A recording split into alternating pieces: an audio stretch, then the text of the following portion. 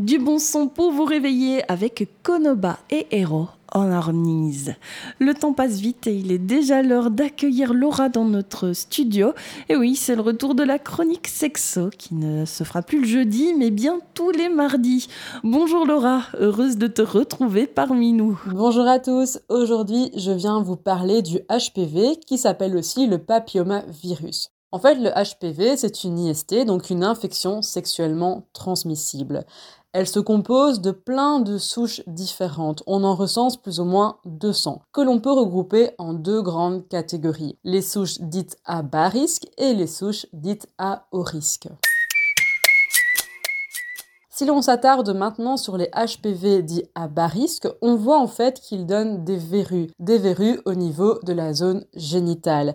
Les HPV à haut risque, eux, donnent des lésions qui peuvent en fait devenir des lésions précancéreuses ou cancéreuses et mener à un cancer.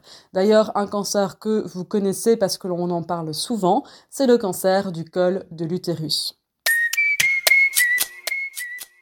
Comment on peut savoir si on a attrapé un HPV ? Pour les HPV à bas risque, on va voir à l'œil nu s'il y a une verrue, donc on va pouvoir agir. Par contre, pour les HPV à haut risque, c'est différent. Si on est une femme, on va aller chez son gynécologue ou sa gynécologue pour voir en fait si on a attrapé l'une des souches dangereuses du HPV. Le médecin va effectuer un prélèvement au niveau du col de l'utérus, va l'analyser et il dira en fait s'il y a un traitement ou pas à suivre en fonction des résultats. C'est d'ailleurs très important d'effectuer ces dépistages pour le cancer du col de l'utérus et ils sont en plus remboursés. Chez les hommes, c'est beaucoup plus compliqué parce qu'on ne sait pas détecter les souches à haut risque chez eux. Il faut donc se montrer vigilant et demander à sa partenaire si elle a bien effectué ces dépistages au niveau du col de l'utérus.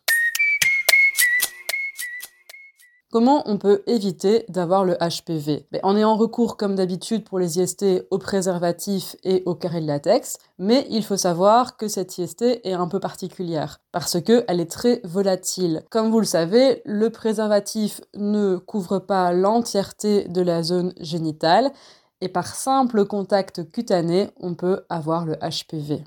Sur ce, moi je vous laisse. À bientôt. Merci Laura, on te retrouve la semaine prochaine et on poursuit ce take-off en musique avec Voyage, Voyage de Soap and Skin.